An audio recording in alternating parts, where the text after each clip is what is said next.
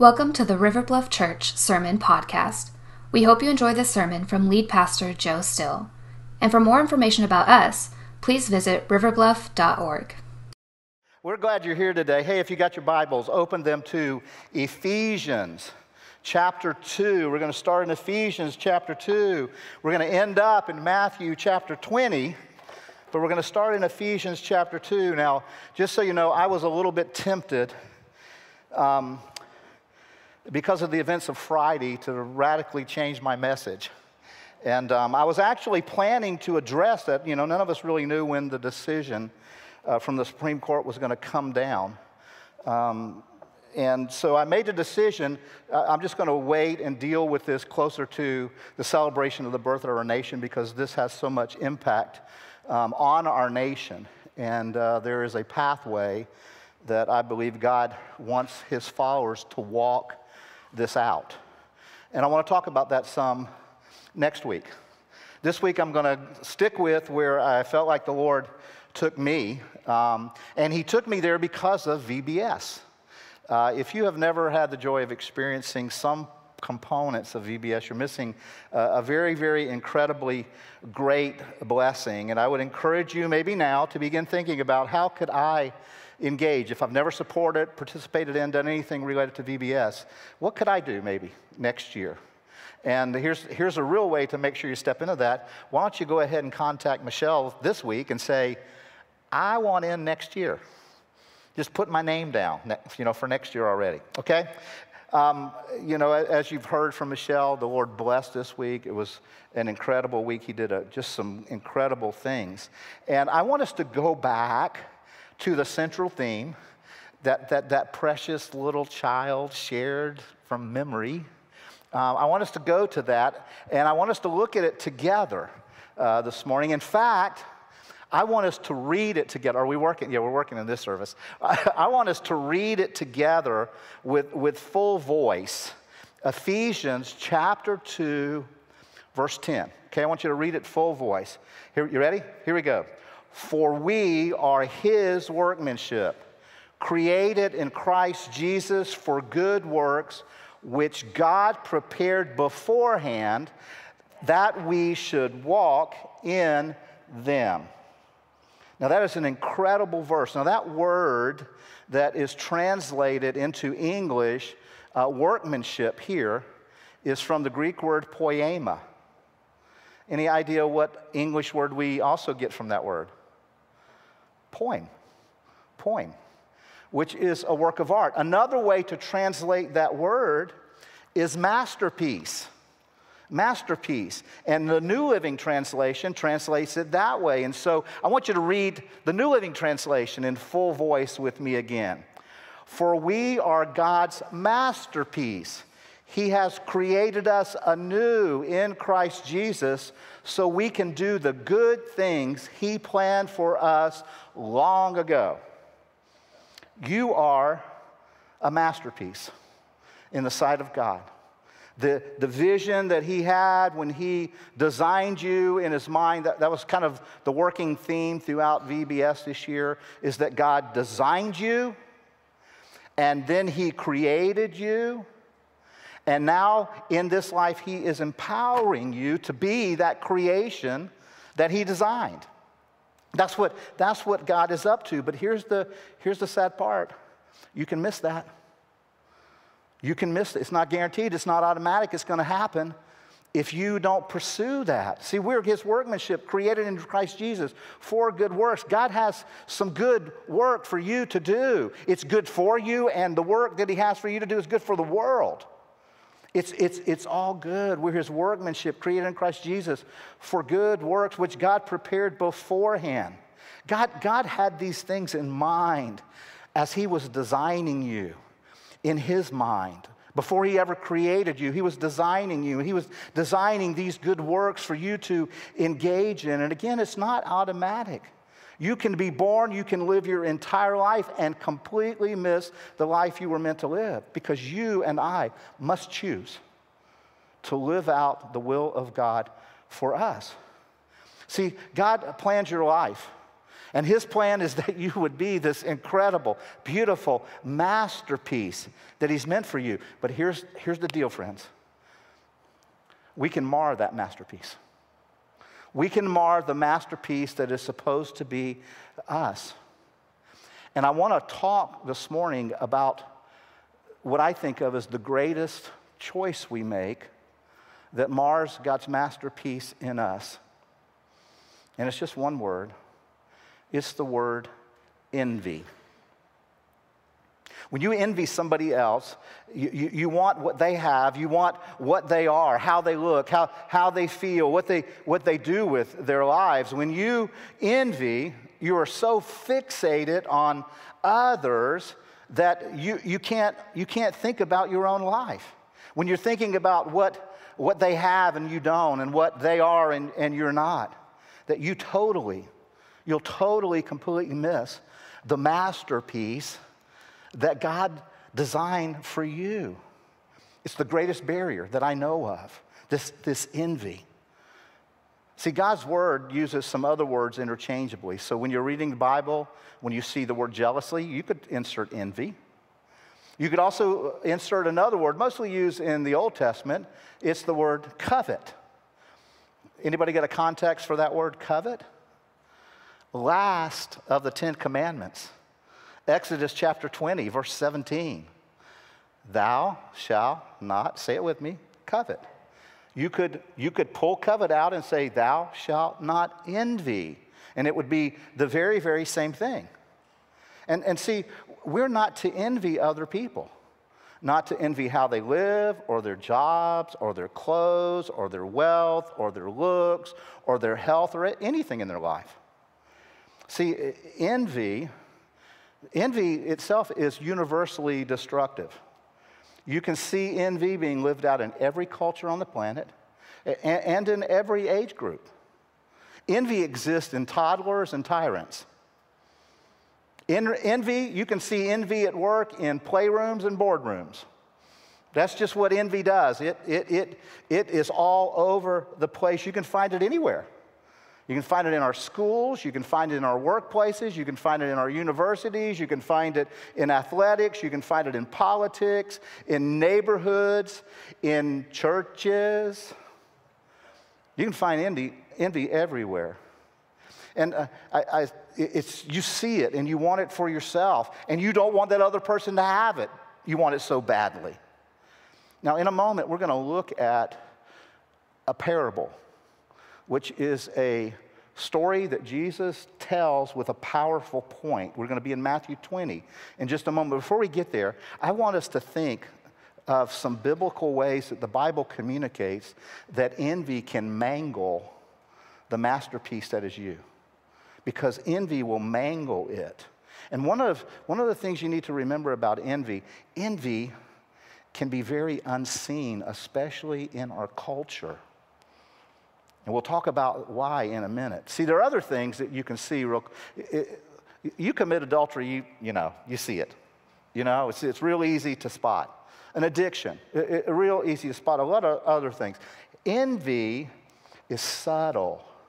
Envy is hidden. And we don't often realize how much envy devalues other people and how it ultimately damages relationship and actually destroys any possibility you have for happiness, making you miserable because you're missing God's plan for your life, not somebody else's, your life. Here's the first way that I see from the scriptures that envy can mangle God's masterpiece in you. It's by denying my uniqueness. When I deny my uniqueness, see, the Bible clearly communicates that God uniquely designed you. Humanity may make clones. God doesn't make a clone. No two snowflakes are exactly alike. No two human beings, even identical twins, are not identical. No two human beings have the same fingerprints, the same voice print, the same heartbeat. We're all very, very unique. There's nobody in the universe like you. Have you ever heard the saying, when God made you, he broke the mold? Usually that's a put down when somebody says that to you. the truth is, it's a biblical precept. God did not make anybody else to be you or anybody else like you. You're uniquely shaped by God. You're wonderful, marvelous workmanship. You're his masterpiece. God wants you to know that. And he was intricately involved. Some people think, you just kind of got here because your mom and dad. Listen to the word of God. Psalms 139.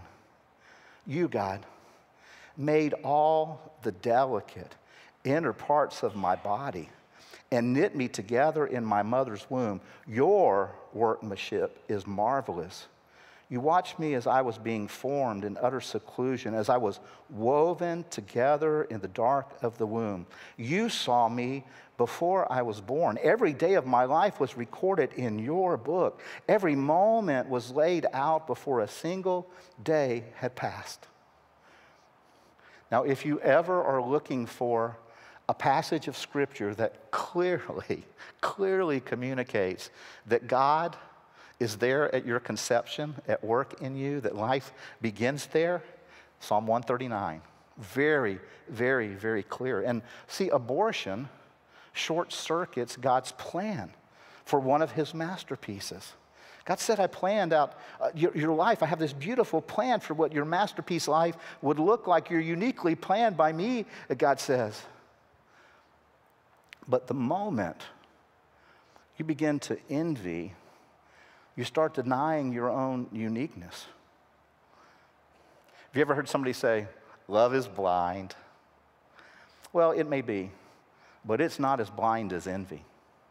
See, envy blinds you to how God uniquely designed you. It blinds you to your giftedness. It blinds you to your abilities. It blinds you to your uniqueness. It blinds you to who you really are, beautiful in the sight of God.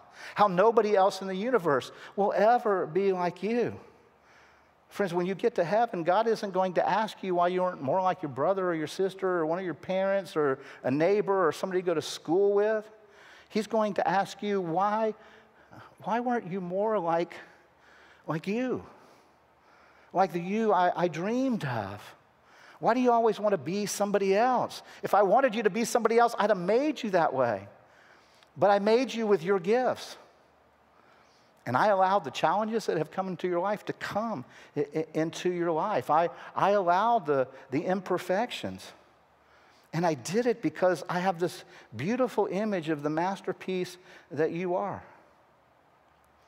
You know, we live in a day where everybody wants everything, especially their lives, to be relevant. You know, we all want to be relevant. We want our churches to be relevant. Friends, when you try to be somebody else, somebody other than you, guess what you become? You are now irrelevant. You're unnecessary if you try to become somebody else. When you start envying, start saying, I wish I was someone else. The other thing you're doing that you may not realize is you're insulting God. Envy is an insult to the creator of the universe, the creator of you. It's an insult to him. You're basically saying, God, with me you messed up. You didn't get it right. God, something was a little off that day. Maybe you had a bad burrito. I don't know. But God, you just kind of messed up. Every time we envy, we are ultimately shaking our fist at God, saying, why'd you make me this way? Why didn't you make me like that? And God wants you to hear him say, hold on, wait a minute, slow your roll. You're a masterpiece. You're wonderful the way I created you. I have a plan for you. It's beautiful, and it's a beautiful part of what I have planned for this world. You're exactly what I made you to be. You're just blind to it because of envy. Envy mangles the masterpiece that's you, the unique you. Romans 9:20 says this, who are you to criticize God? Should the thing made say to the one who made it, why have you made me like this? You might say, but Joe, I have this disability. Can I tell you a secret? Everybody in here is disabled. We all have disabilities. Emotional, physical, spiritual, financial, relational. We have all kinds of disabilities because we live on an earth that is broken. It's not perfect yet on this planet. And you know what envy does? Envy always exaggerates. If you think of envy as a magnifying glass, when you put it on somebody else's life, it exaggerates their bountifulness. And when you turn it around and look at yourself through that magnifying glass, it exaggerates your pitifulness. That's what it does. It lies to you. You ever been in the House of Mirrors at the fair? The distortions that happen? That's what envy does. Envy distorts, it blinds you to who you really, really are. Second thing that envy does to mangle God's masterpiece in you is it does it by dividing your attention. By dividing your attention. So you can't follow God's purpose for your life while you're focusing on somebody else's. You can't chase two rabbits. See, when you envy, you're not looking at the life you were meant to live. You're looking at everybody else living.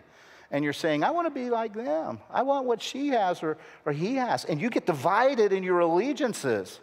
And when that happens, you never get anything accomplished in your life.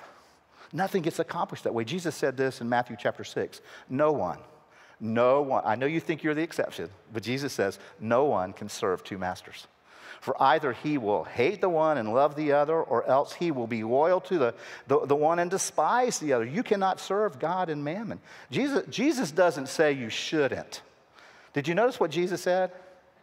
You cannot. Can't happen. You can't have two gods in your life. You can't have two primary goals in your life. It can't happen. And so you got to decide, what's going to be the main thing for me? What's going to be the main goal for me? Is it to please God who made me? Or is it going to be to please others or try to please myself or this false image I have of myself? See, when I try to please God and something else, I create a divide in my allegiance. Jesus says in Luke chapter 9, anyone who lets himself be distracted from the work I plan for him is not fit for the kingdom of God. One of the ways that you may discover that envy is at work, set up residence in your soul, is when you're serving at church, you never feel like you fit.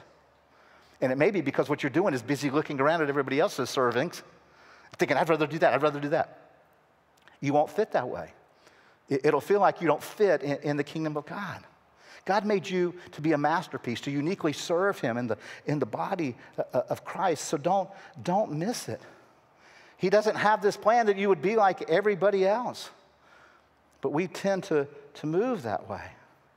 But please, that's not the life that God is ultimately going to reward.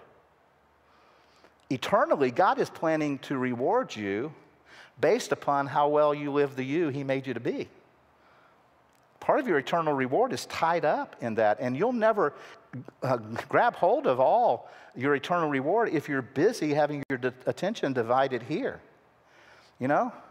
And because I don't want you tracking me down in heaven, coming to me and say, hey, Pastor Joe, why don't you tell me about this reward stuff?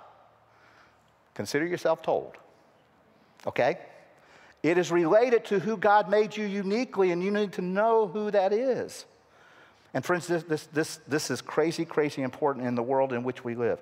Envy is a little bit different from the 7 deadly sins in our day, because envy in our culture is a marketing tool. It's a marketing tool. You know, it's billboards. Try to get you to think, I need that. I got to be like that person. You know, it's the magazines that come in our homes. It's the media that's beamed in electronically in our homes. It's the reality TV that's not real. Do you really, really need to know what's going on in the Kardashians' lives? I mean, really, come on. Yeah.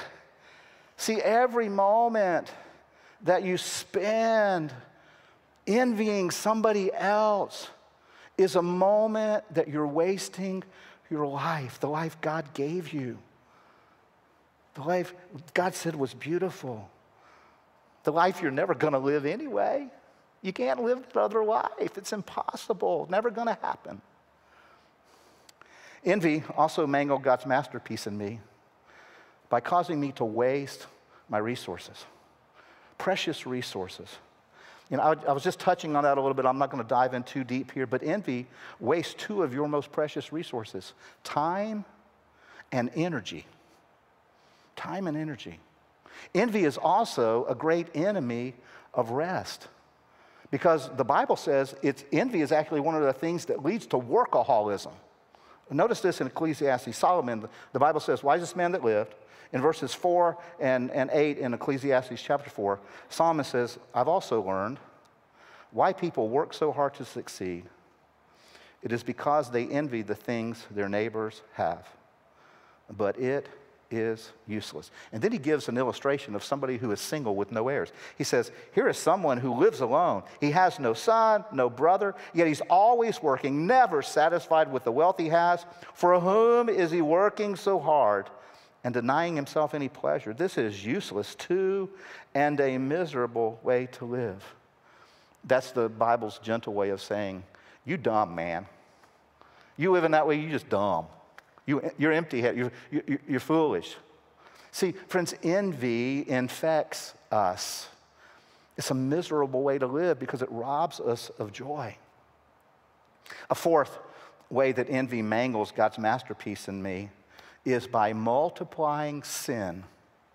It can multiply the sins in my life. Now, I don't know if you've ever noticed this before, but the Bible tells us that envy is a root towards every other sin.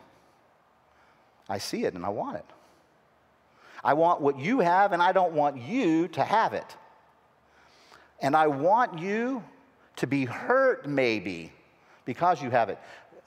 I like to think of it this way. Envy is a gateway sin. You heard of gateway drugs? Envy is a gateway sin. It can destroy everything in you and everyone around you. Again, it may be the last of the 10 commandments, but it is not the least.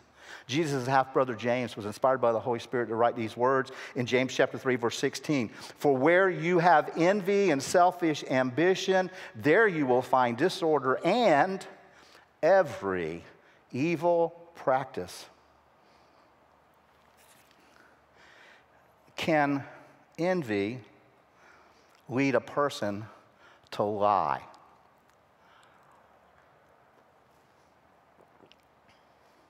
Can envy lead a person to steal? Can envy lead a person to kill? You know, the Bible's full of those examples.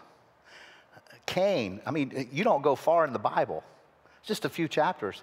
Cain kills his brother Abel because of envy. Joseph's brothers throw him in a pit to sell him into slavery because of envy. Saul tried to kill David multiple times and even his own son Jonathan once because of envy. Did you know that Jesus, when he was standing with Pilate, the Bible says, he realized that it was because of the envy of the Pharisees that he had been handed over to Pilate? Out of envy. Envy leads us down a path. It takes you farther than you ever wanted to go. It will keep you longer than you wanted to stay, and it will suck more out of your life than you ever intended to give it. It will destroy you.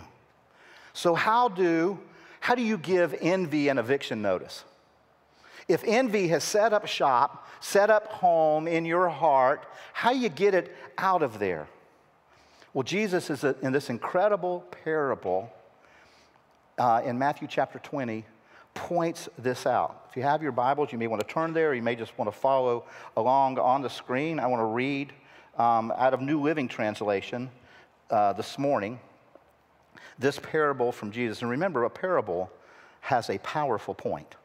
Okay? That's what a parable does. It's a powerful point. And so Jesus starts out for the kingdom of heaven. So this is a parable with a powerful point about the kingdom of heaven. The kingdom of heaven is like a landowner who went out early one morning to hire workers for his vineyard. He agreed to pay the normal daily wage and sent them out to work. At 9 o'clock in the morning, he was passing through the marketplace and saw some people standing around doing nothing, so he hired them, telling them he would pay them whatever was right at the end of the day. So they went to work in his vineyard. At noon and again at 3 o'clock, he did the same thing. At 5 o'clock that afternoon, he was in town again. He saw more people standing around. He asked them, "Why haven't you been working today?" And they replied, "Because nobody hired us." The landowner told them, "Then go out and join the others in my vineyard." That evening, he told the foreman to call the workers in and pay them, beginning with the last workers, that last group that got called to work at 5 o'clock. Go pay them first. Verse 9, when those hired at 5 o'clock were paid, each received a full day's wage. When those hired first came to get their pay, notice what happened. They assumed they would receive more money, but they too were paid a day's wage. When they received their pay, they protested to the owner. "Those people worked only 1 hour, and yet you paid them just as much as you paid us, who worked all day in the scorching heat." He answered one of them, "Friend, I haven't been unfair. Didn't you agree to work all day for the usual wage? Take your money and go. I wanted to pay this last worker the same as you. Is it against the law for me to do what I want with my money? Should you be jealous because I am kind to others?" And then here's the powerful point. So those who are last now will be first then. And those who are first will be last. This is the word of the Lord. And I pray, just stick with me here for a minute. This parable is filled with kingdom truths, but I've only got a little bit of time to unpack parts of it. I can't do the whole thing. But I want us to look at it from the angle that Jesus is talking about, and that is, why are you envious when God is generous with others? So here's what Jesus does. He gives us some examples here and really 4 things that if you want to eradicate envy, 4 things that you need to be engaging in your life to eradicate envy. First one is this. If I want to eradicate envy, I need to refuse to compare myself to others. I just need to say, it's not going to happen. And friends, that really is the starting point. Don't compare yourselves to others. Comparing yourself to somebody else is the root of all envy. It's the root of it. If you can get rid of this comparison game, you'll stab envy in its heart. Because every time you compare yourself, you are setting yourself up for envy to make its home in your heart.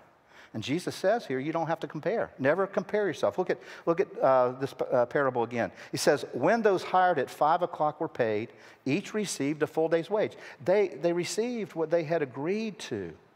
The owner was fair. When those hired first came to get their pay, they assumed they would receive more. So this group that came in last, got paid first, they got a full day's wage. These other guys come in and they're thinking, man, we hit the jackpot. These guys over here worked an hour. They got a full day's wage. We probably worked, 10 times as much, so they were spending it. Already, they had it in mind. They saw what the other people were getting. They assumed, they compared, and they shouldn't have been watching. They shouldn't have compared themselves. Anytime you do that, you're setting yourself up for envy. One of the things about envy is kind of like our national pastime. You know what our national pastime is? Baseball, right? Baseball keeps statistics on everything because everybody wants to be the best at something, so they make enough statistics so everybody gets to be, best at something. I don't think that's really why, but anyway, but they keep statistics on everything. That's what envy does. Envy keeps statistics. You're constantly comparing yourself, comparing everything. People do it all the time. How they look, their shape, their size, skin color, how we talk, our intelligence. People compare their families, compare their kids and their spouses, their jobs and their cars and their grass. People compare those things. Just think about it. We compare everything. And God warns us about the foolishness of comparing ourselves. You You can't be that other person because God made you unique. You know, this comparison thing, you know, it's kind of like trying to compare submarines and tangerines. They sound alike, don't they? They're very different. I can prove it to you. If one of them was going to have to get dropped on your head, which one do you want? There's a big difference between a submarine and a tangerine. But you're different too. You're not like anybody else. But every time you compare yourself, God says it's foolish. 2 Corinthians chapter 10, verse 12. Paul writes, we do not dare to classify or compare ourselves with some who commend themselves. There were people that were just commending themselves. You know, they're just constantly, Paul says, I'm not getting caught up in that. They are not wise. It's foolish to do this. It's foolish. See, every time you compare yourself to somebody else, you are setting yourself up for misery. Galatians 6, chapter 4 says, let everyone be sure that he is doing his very best, for then he will have the personal satisfaction of work well done and won't need to compare himself with somebody else. Hear God's heart here. God has not called me to be the best pastor in the United States. And somebody says, you're doing pretty good then, Joe. God hasn't called me to be the best pastor in South Carolina or North Charleston or on Dorchester Road. God's just called me the best pastor to be the best pastor that I can be with the gifts and the talents and the disabilities and the struggles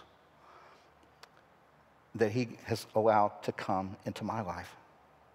God has not called you, as much as the world tries to tell you this, God's not called you to be the best at anything except the best you.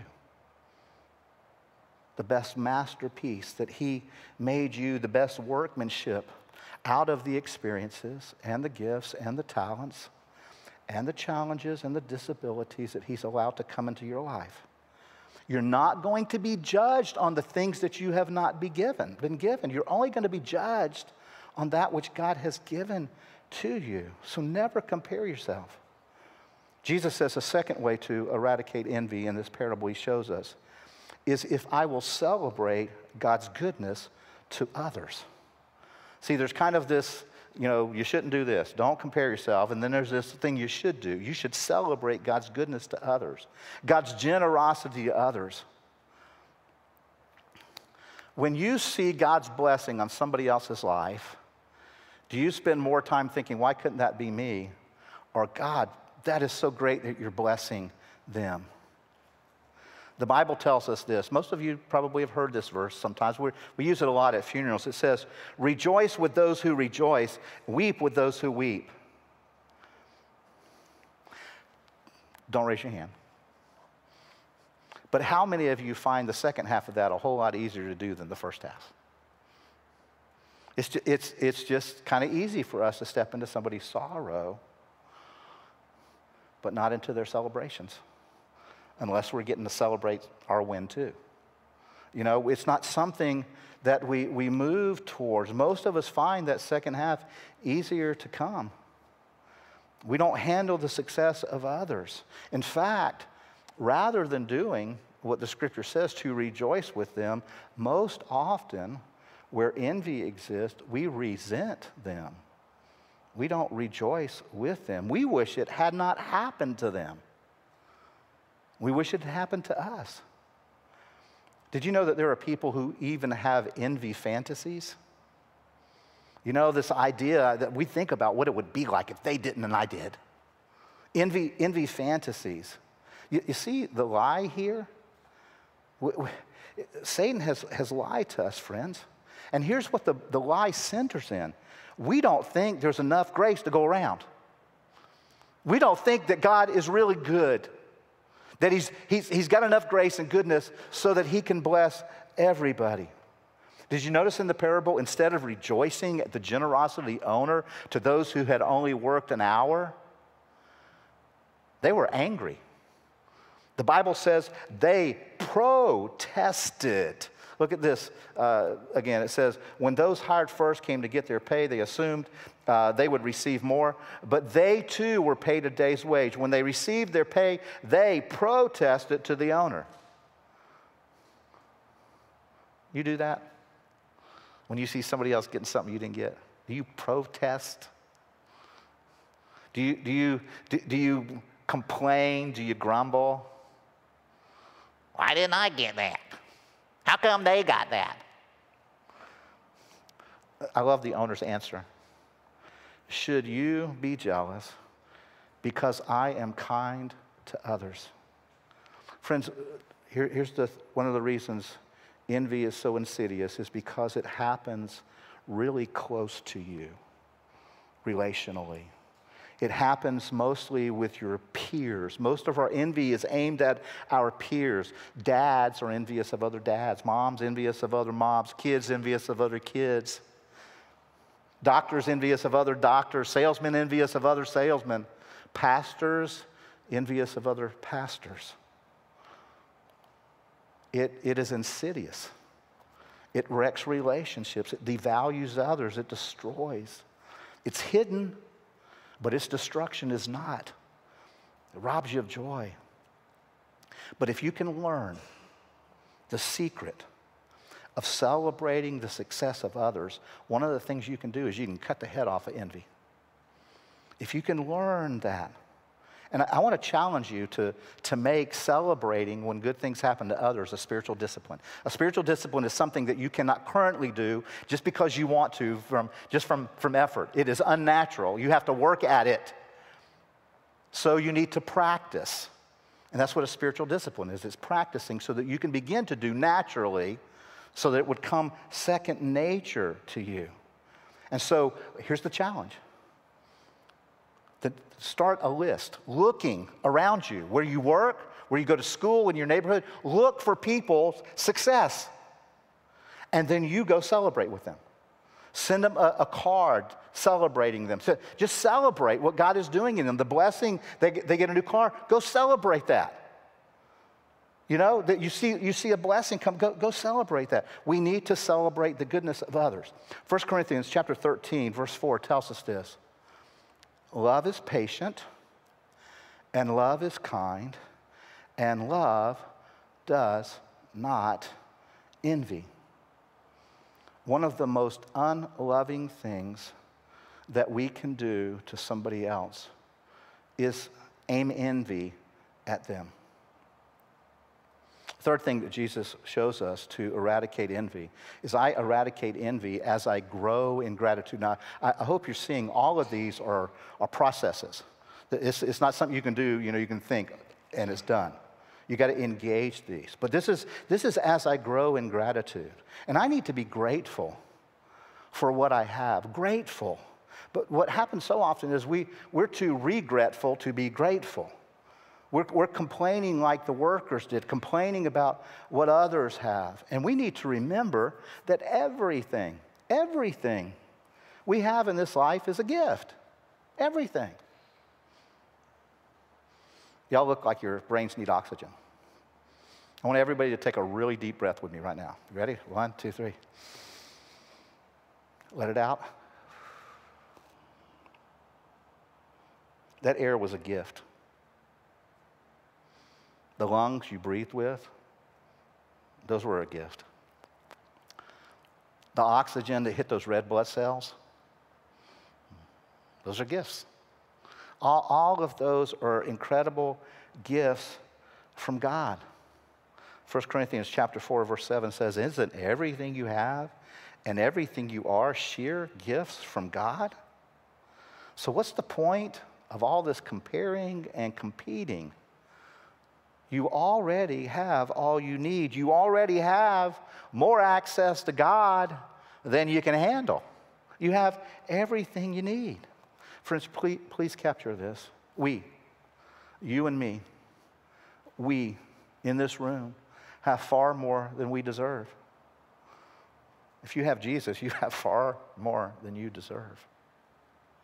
If you have clothes on your back, far more than you deserve. if you have a way to get home, if you have a home to go to, if you're going to have something for lunch, if you have some friends, if you have a bed in that home to sleep in with a roof over your head, more than we deserve, more than millions, hundreds of millions of people on this planet already have. See, here's what envy does. Envy always asks the question, why them? Why did they do better than me? Why did they get that? Gratitude always asks the question, why me? God, why did I get this blessing? Why do I get to live in a nation where I am not persecuted and imprisoned for my faith? Why do I have immediate access to clean drinking water? And at my house, I can reach over and get it hot, and I can reach this way and get it frozen. What do I have to complain about? You know, envy asks, why them? Gratitude says, why me? Why do I have freedoms? Why do I have choices? Why do I get to live where I live? It asks, why me? Ecclesiastes 6:9 says this, it is better to be satisfied with what you have than to always be wanting something else. Another word for this is contentment. And you know what the Apostle Paul said he had to do with contentment? Paul said, I had to learn to be content. Contentment is unnatural. When you get here as a baby, the only time a baby is completely content is when its stomach's full, its behind is clean, and it's getting unlimited attention from you. Sadly, that sounds like most adults I know. Some days me. You know? It's just the truth. We don't have this contentment. But here's what growth does. When we grow in gratitude, see, that's maturity. That's spiritual maturity. Maturity is learning how to be content, even when everything's not going your way. Which leads to the last thing that Jesus shows us. And that is, if I want to eradicate envy, I have to trust God when life seems unfair. I have to trust God when life seems unfair. When life appears to be unfair, I need to really pour my trust towards God. Did you notice what happened with the workers in the parable? They thought they were being treated unfairly. And so they immediately mistrusted the goodness of the owner. A clear sign, really clear sign that envy has taken root somewhere in your heart is that constantly either coming to your mind or coming out your mouth is the phrase, it's not fair. It's not fair. Envy's taken root somewhere if you're saying over and over, it's not fair. And what you're really saying is, God, you blew it. God, I worked as hard as they did. I put in as many hours. How come I didn't get the promotion? It's not fair. The workers felt like they were not being treated fairly. Look at verse 12. They said, those people worked only 1 hour, and yet you paid them just as much as you paid us, who worked all day in the scorching heat. Remember the owner's reply? Friends, I haven't been unfair. Didn't you agree to this, to work all day for a usual wage? Take your money, go. I want to pay this last worker the same as you. Is it against the law for me to do what I want to with my own money? Is it wrong? You know, we looked a few weeks back, we looked at the encounter Jesus had with the Apostle Peter beside the Sea of Galilee, and they're walking along, and you know, Jesus is asking Peter, do you love me? Then feed my sheep, and yes, Lord, I know you love you. At some point, remember, Peter looks back at John, and he says, well, what about him? What about that guy? Do you remember Jesus' response? You ought to write these words down somewhere and look at them regularly. Jesus said to John, what is that to you? So I can help you remember it. It's just witty, W-I-T-T-Y. What is that to you? And we need to hear Jesus saying that to us every time we start moving towards envy. What is that to you? See, envy is actually arguing with God, fighting with God. God, you blew it. You didn't do it right. God, if you really loved me, I'd have gotten that. God, if you really loved me, you'd have made me different. You'd have made me more like somebody else. And see, the real bottom line of envy is we're not trusting God. We're not trusting that He's good. We're not trusting that He's more interested in our best interest than we are. But God is. We don't believe that He knows what's best for us. And below that lack of trust is we have forgotten how much God loves us. How much He loves us. See, envy is the symptom. Doubting God's love, that's the disease. That's the real disease. And we always get in trouble when we doubt the good love of our Father. It began in the garden. It just began in the garden. They doubted. See, Jesus brought this parable to a close with one great thought. Look at it with me again. Verse 16. So those who are last now will be first, then, and those who are first will be last.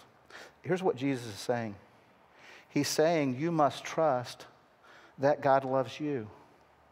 You must trust that He is really working all things together for your good into eternity. He's doing all of that. That one day in eternity, on Judgment Day, there's going to be what you see in verse 16. There's going to be this unbelievable reversal. And some of the people that you have a tendency to envy are going to be at the back of the line, and God is going to move you up to the front of the line. And so Jesus is saying, you're wasting your time. You're wasting your life envying others. You're killing yourself for no reason. And here's the other thing that Jesus is saying. You are denying the gospel.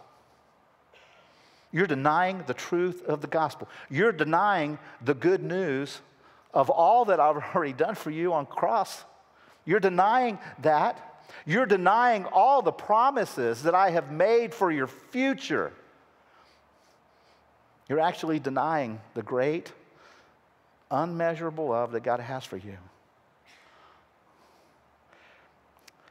So Jesus is saying to all of us today, let my gospel, let my love displayed for you on the cross begin that work of eradicating envy from your hearts and souls so that you will get to step into that beautiful, beautiful masterpiece that you already are in the sight of God and live in it. Let's pray.